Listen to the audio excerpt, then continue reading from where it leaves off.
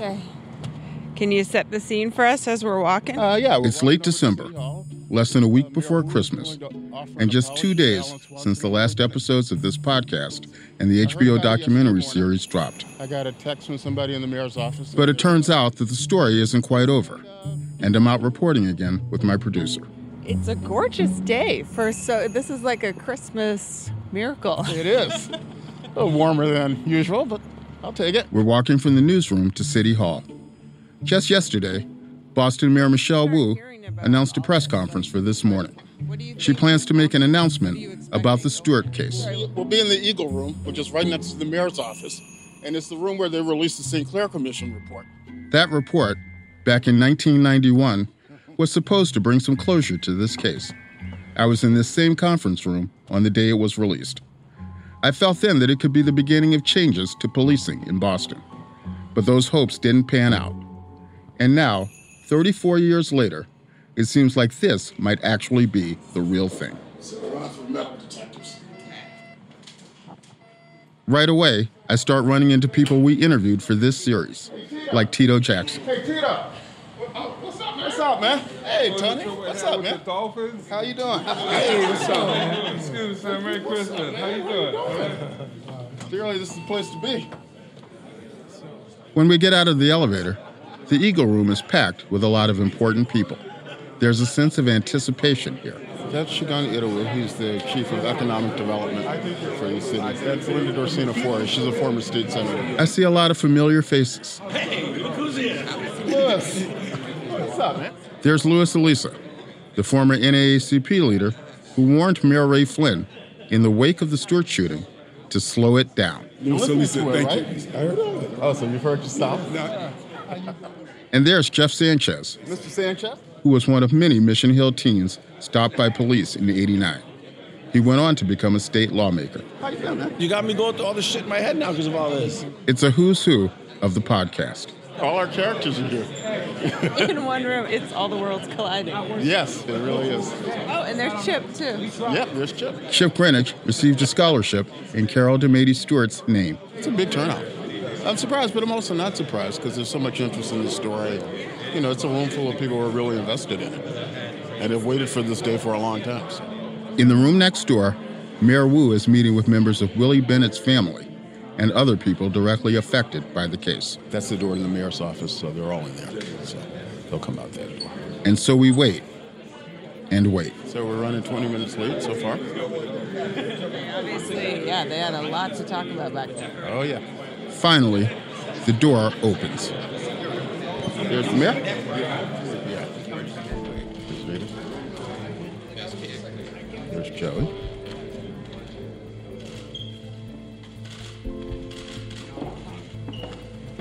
Mayor Wu steps to the podium with about 20 people beside her. This is no typical City Hall news conference. This is a moment. We are here today to acknowledge the tremendous pain that the City of Boston inflicted on Black residents throughout our neighborhoods 34 years ago. The mayor's office, city officials, and the Boston Police Department took actions that directly harmed these families and continue to impact the larger community, reopening a wound that has gone untended for decades. In response to the murder of Carol Stewart and her child, and acting on a false, racist claim framing a Black man for her death, the city launched a systemic campaign targeting Black men in Mission Hill and across our neighborhoods. Black fathers, Black uncles, Black brothers, and Black sons. If you were a parent or a child or a partner or a friend, if you knew and loved a Black man in Boston, you feared for his life. Wicked.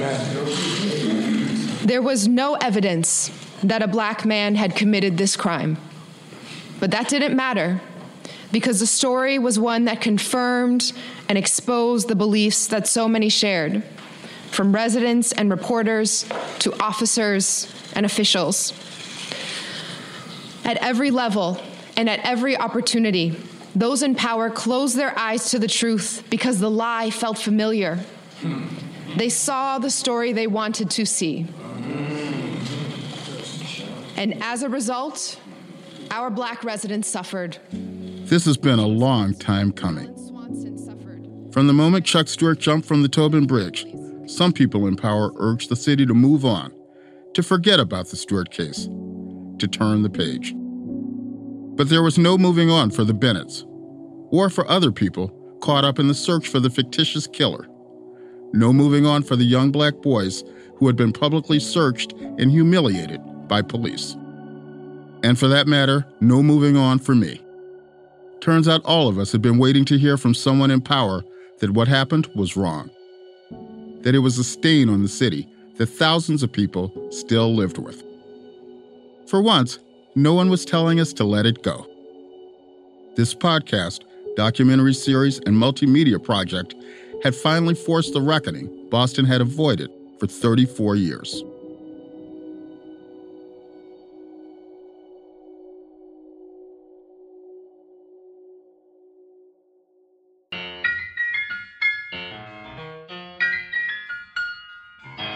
I will count December 20th, 2023 as one of the most important days of my life. What was done to you was unjust, unfair, racist, and wrong. Say it again. This is bigger than anything I ever expected.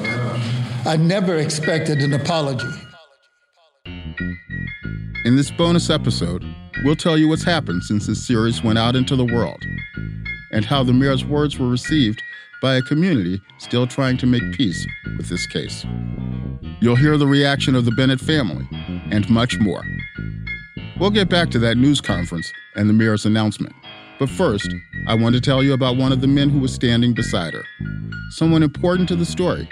Someone I've been wondering about for a long time. I'ma speak upon it.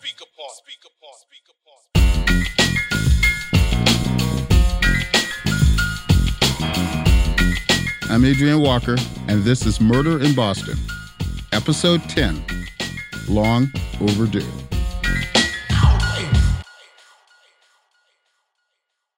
The man standing beside Mayor Wu that morning, his name is Alan Swanson. I was shocked to see him. Alan is an elusive character, someone my colleagues and I tried to interview for a long time. He was the first person police linked to the Stewart shooting. Alan is, of course, a Black man. We didn't get into all the details of his story earlier in the podcast, but I want to tell you about him now. Alan's life collided with the Stewart case just 5 days after Carol Demedy Stewart died. Her baby died soon after. Here's what happened. They say the Stewarts were excited as they approached the birth of their first child. A dream that disappeared last night. We're white. Every single available police detective in the city work on the case. Violent fugitive arrest squad. They are all here and all looking for the killer of Carol Stewart. It was October 1989, and police were scouring Mission Hill, stopping and frisking scores of Black men and boys. They were looking for a shooter, going off that bad lead from Chuck Stewart. Suddenly, there was a break in the case. In 5, 4, 3, 2, 1. Boston police remain closed-mouthed about the material seized from the apartment at number 8 Cornelia Court on Saturday night. Someone flags us down and says there's a couple staying in this apartment, squatting in this apartment. You might want to take a look at them. It was Officer Billy Dunn who got the tip. Dunn and his partner convinced the couple to open the door. And the girl's whispering to me, there's a gun in here. There was also a striped Adidas tracksuit, like the one Chuck said the shooter was wearing. I go in the bathroom and there's a running suit, black running suit, soaking in the sink. And behind the toilet is a bunch of newspaper articles about the Stewart case. Billy thought they'd found their guy. There are reports of a possible break in the case. A man and a woman are arrested in Mission Hill on a burglary charge. Police seized a black zip gun as well as one live .38 caliber bullet. Now, police believe that Stewart and his wife were shot with a .38 caliber pistol. Police arrested Alan Swanson, the man in that apartment with the tracksuit. He was 29 and struggling with drug addiction. He showed up in court the next day on a breaking and entering charge. First impression was he was scared to death. Leslie Harris was Allen's court-appointed lawyer. He was very bright and very articulate. Allen was a small-time criminal, often homeless and dabbling in drug possession and robberies. But now he was caught up in Boston's biggest murder. Alan Swanson sat in lockup for 10 days as the prime suspect at the old Charles Street jail. He had to be kept in segregation, couldn't be with the rest of the prisoners because they'd have killed him. He had a target on his back. People called him a baby killer. He couldn't eat the food because they spat in his food. He couldn't sleep because the guards would come by and beat on the jail cell door to keep him awake. Representing Allen made Leslie a target too. He got threats that were so serious the cops were looking out for him. A couple of the police officers who I had gotten to know on other cases, Billy Dunn was the main one. He said, we like you, so we keep an eye on your car so nobody will put a bomb in your car. The police gave me a bulletproof vest. In the end, Leslie's client, Allen, was never charged in the shooting.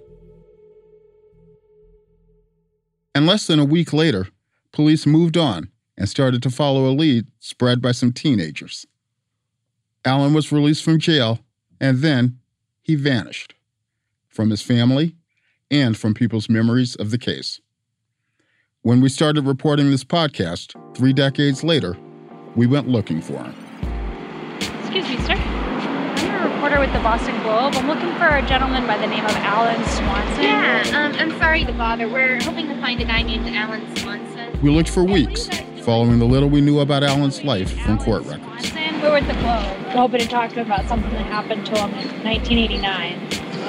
He'd be an older gentleman. After the Stewart case, he continued to have run-ins with police. Yeah, he's in his 60s as a black gentleman. Oh, black. Goes by Al. He'd been in and out of rehab, and sometimes didn't have a place to stay. We're looking for a guy who stays around here, Alan Swanson. We went to shelters and hung around the courthouse when Allen had a hearing, but he never showed up. We weren't the only ones who wondered what happened to Allen.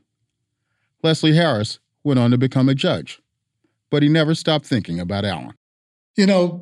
People don't understand what the trauma was, for him especially, but for all of us who were around that case. My colleague, Elizabeth Coe, had asked Leslie about his former client. How would you sum up the trajectory of Alan's life?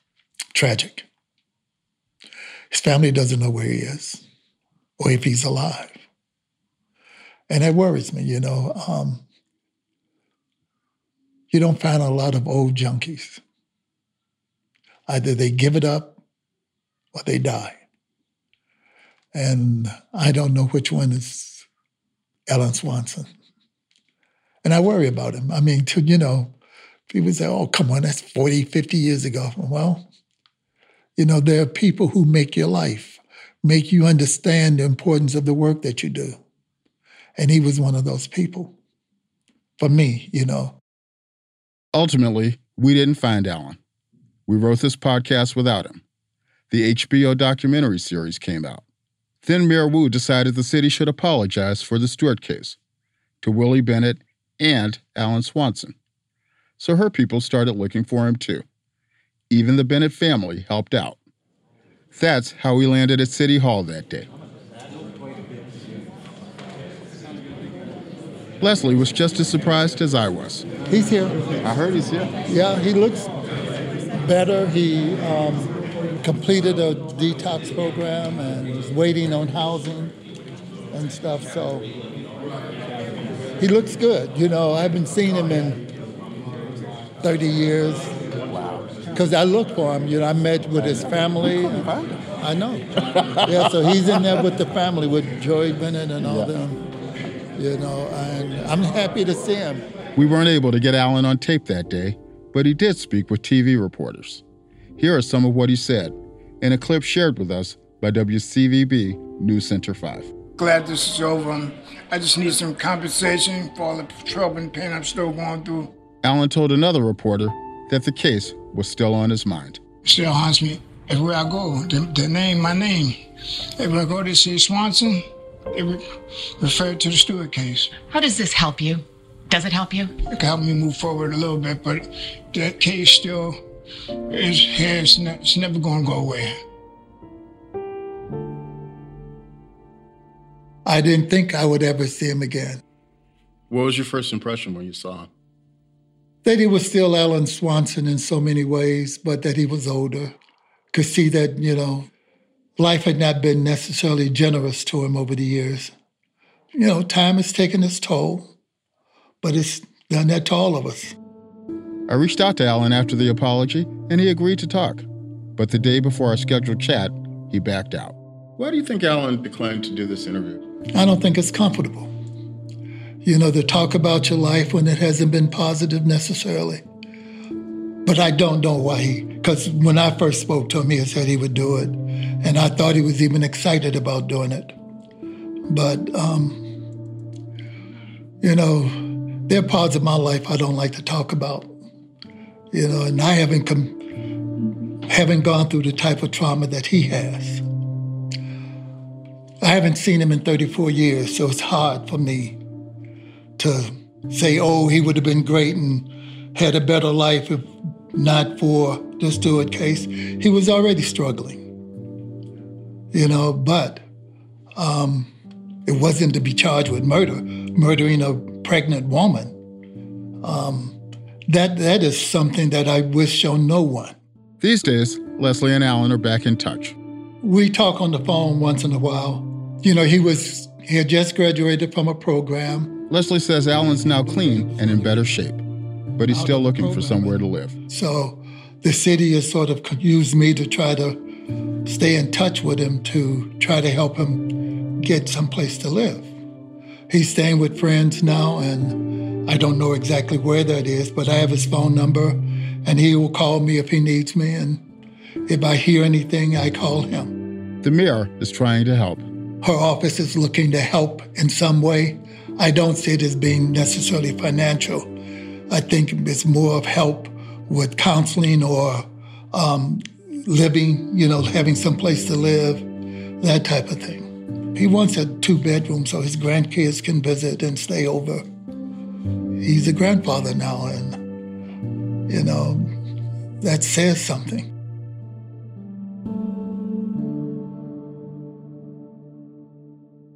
So that's Alan's story, one that I'm glad I can finally bring to you. It's a story that's still not finished, and the mayor's office seems to be working on it. Mayor Wu made it clear at the news conference that righting these old wrongs is a priority. Let's go back there now to hear more of what she said. Those in power closed their eyes to the truth because the lie felt familiar. They saw the story they wanted to see. And as a result, our Black residents suffered. As a result, Alan Swanson suffered, Willie Bennett suffered, and their families continue to suffer. On behalf of the Boston Police Department, the Mayor's Office, and the entire city of Boston, I want to say to Mr. Swanson and Mr. Bennett, the entire Bennett family, and Boston's entire Black community, I am so sorry for what you endured. Got that.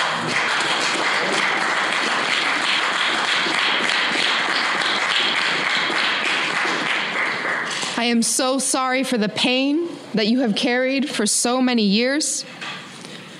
What was done to you was unjust, unfair, racist, and wrong. Say it again. And this apology is long overdue. Way too overdue. To every Black resident, I am sorry not only for the abuse our city enacted, but for the beliefs and the bias that brought them to bear in the first place. There is no world in which a piece of paper undoes the harm of this part of our history. But it is my hope, and the hope of our entire administration, that you might accept this letter of apology as a small step toward accountability for the damage done by our city. Joey Bennett, on behalf of his family, thanked Wu. And we just want to express our gratitude to Mayor Wu for the apology. Her courage in acknowledging the wrongdoings of the Boston police and offering a sincere apology is something we deeply respect and appreciate. It takes great humility and courage to acknowledge someone else's wrongdoings and to try to make amends. Your apology is accepted. Yes, sir. Your apology is accepted. Your apology is accepted. Willie Bennett was never charged with the Stewart shooting, but he still went to prison for something else, a robbery he says he didn't commit. At City Hall that day, his son, Nathaniel, said those years had taken their toll too. Just to see, so if everybody wants to know if we okay, we not okay. I wasn't okay when I had to visit my dad in prison for 10 straight years. Wasn't okay when he missed my little sister's first steps.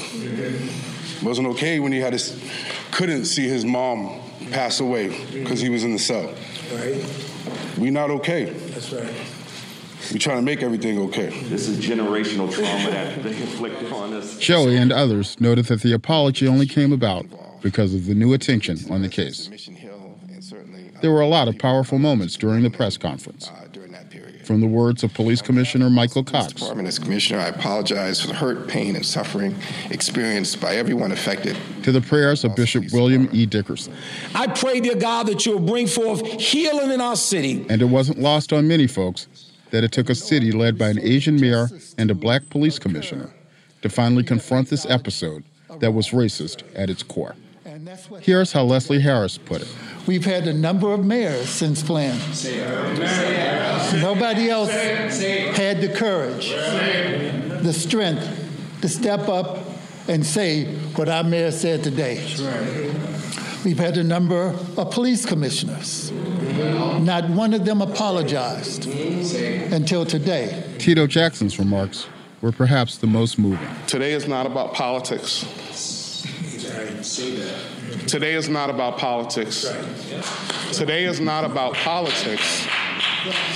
It's about righteousness, truth, and healing. He channeled the emotion that so many black Bostonians carried, the pain of this murder and its aftermath. True reconciliation exposes the awfulness, the abuse, the hurt, the truth.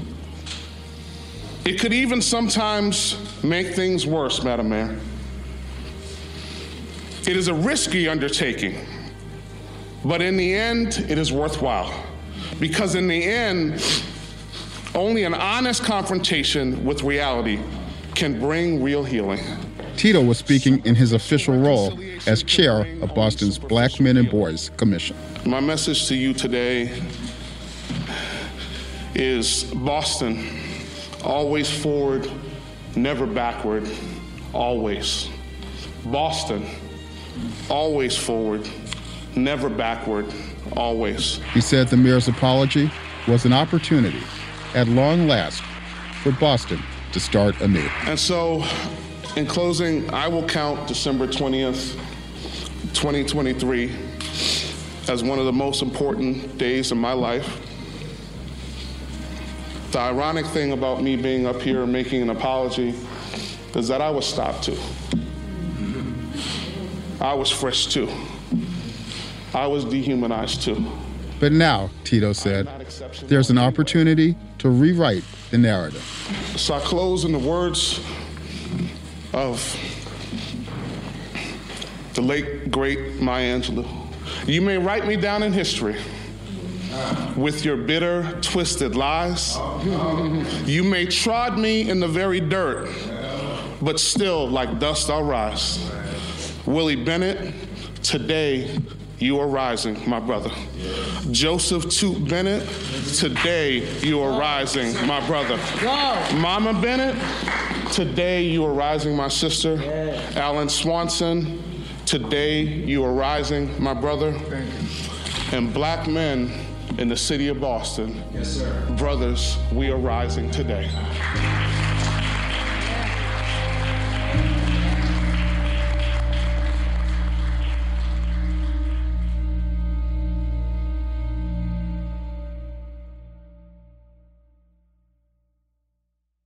I'ma speak upon it.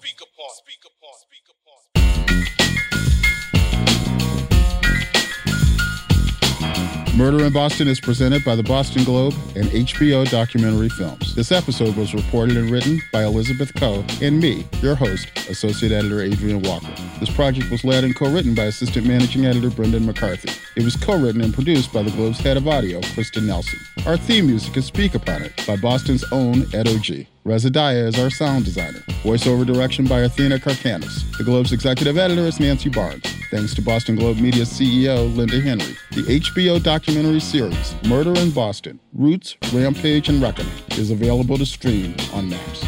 Thanks so much for listening.